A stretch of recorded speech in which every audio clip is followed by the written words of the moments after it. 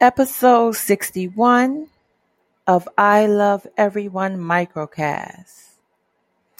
I would like to talk about when you are a human life changer. Some people are born with these natural abilities to change other people's lives. And sometimes when other people come across a person like that, they don't really know what to do with them. And they may take the wrong actions and lose out on the person.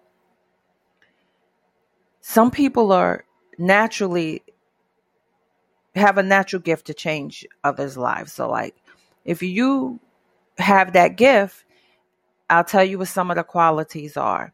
You'll go above and beyond when it's something that you have to do.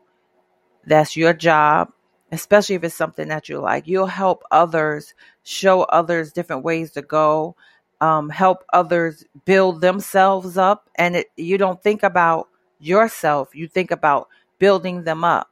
Those are people that are here.